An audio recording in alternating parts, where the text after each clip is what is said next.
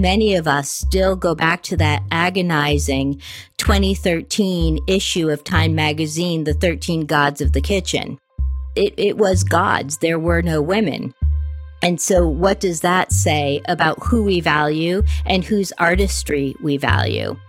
This fall, Copper and Heat is back with a new season. And it's all about the things that the food industry values and the things we don't.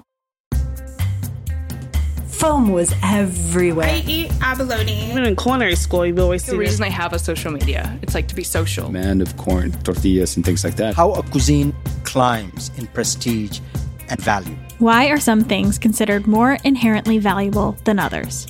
This happened to Japanese cuisine, this happened to Italian cuisine right in front of our eyes.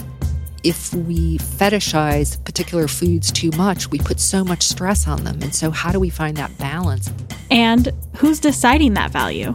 Value is completely arbitrary, right?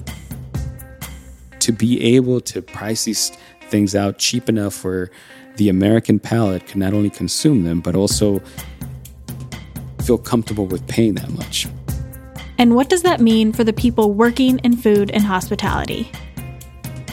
Addressing my big city bias, coming from big cities, you value and think that these places are executing at different or better or higher levels, and coming into Charlottesville and being exposed to all these incredible creators who are making incredibly tasty things without these Michelin stars. Coming September 15th. Find Copper and Heat wherever you get your podcasts.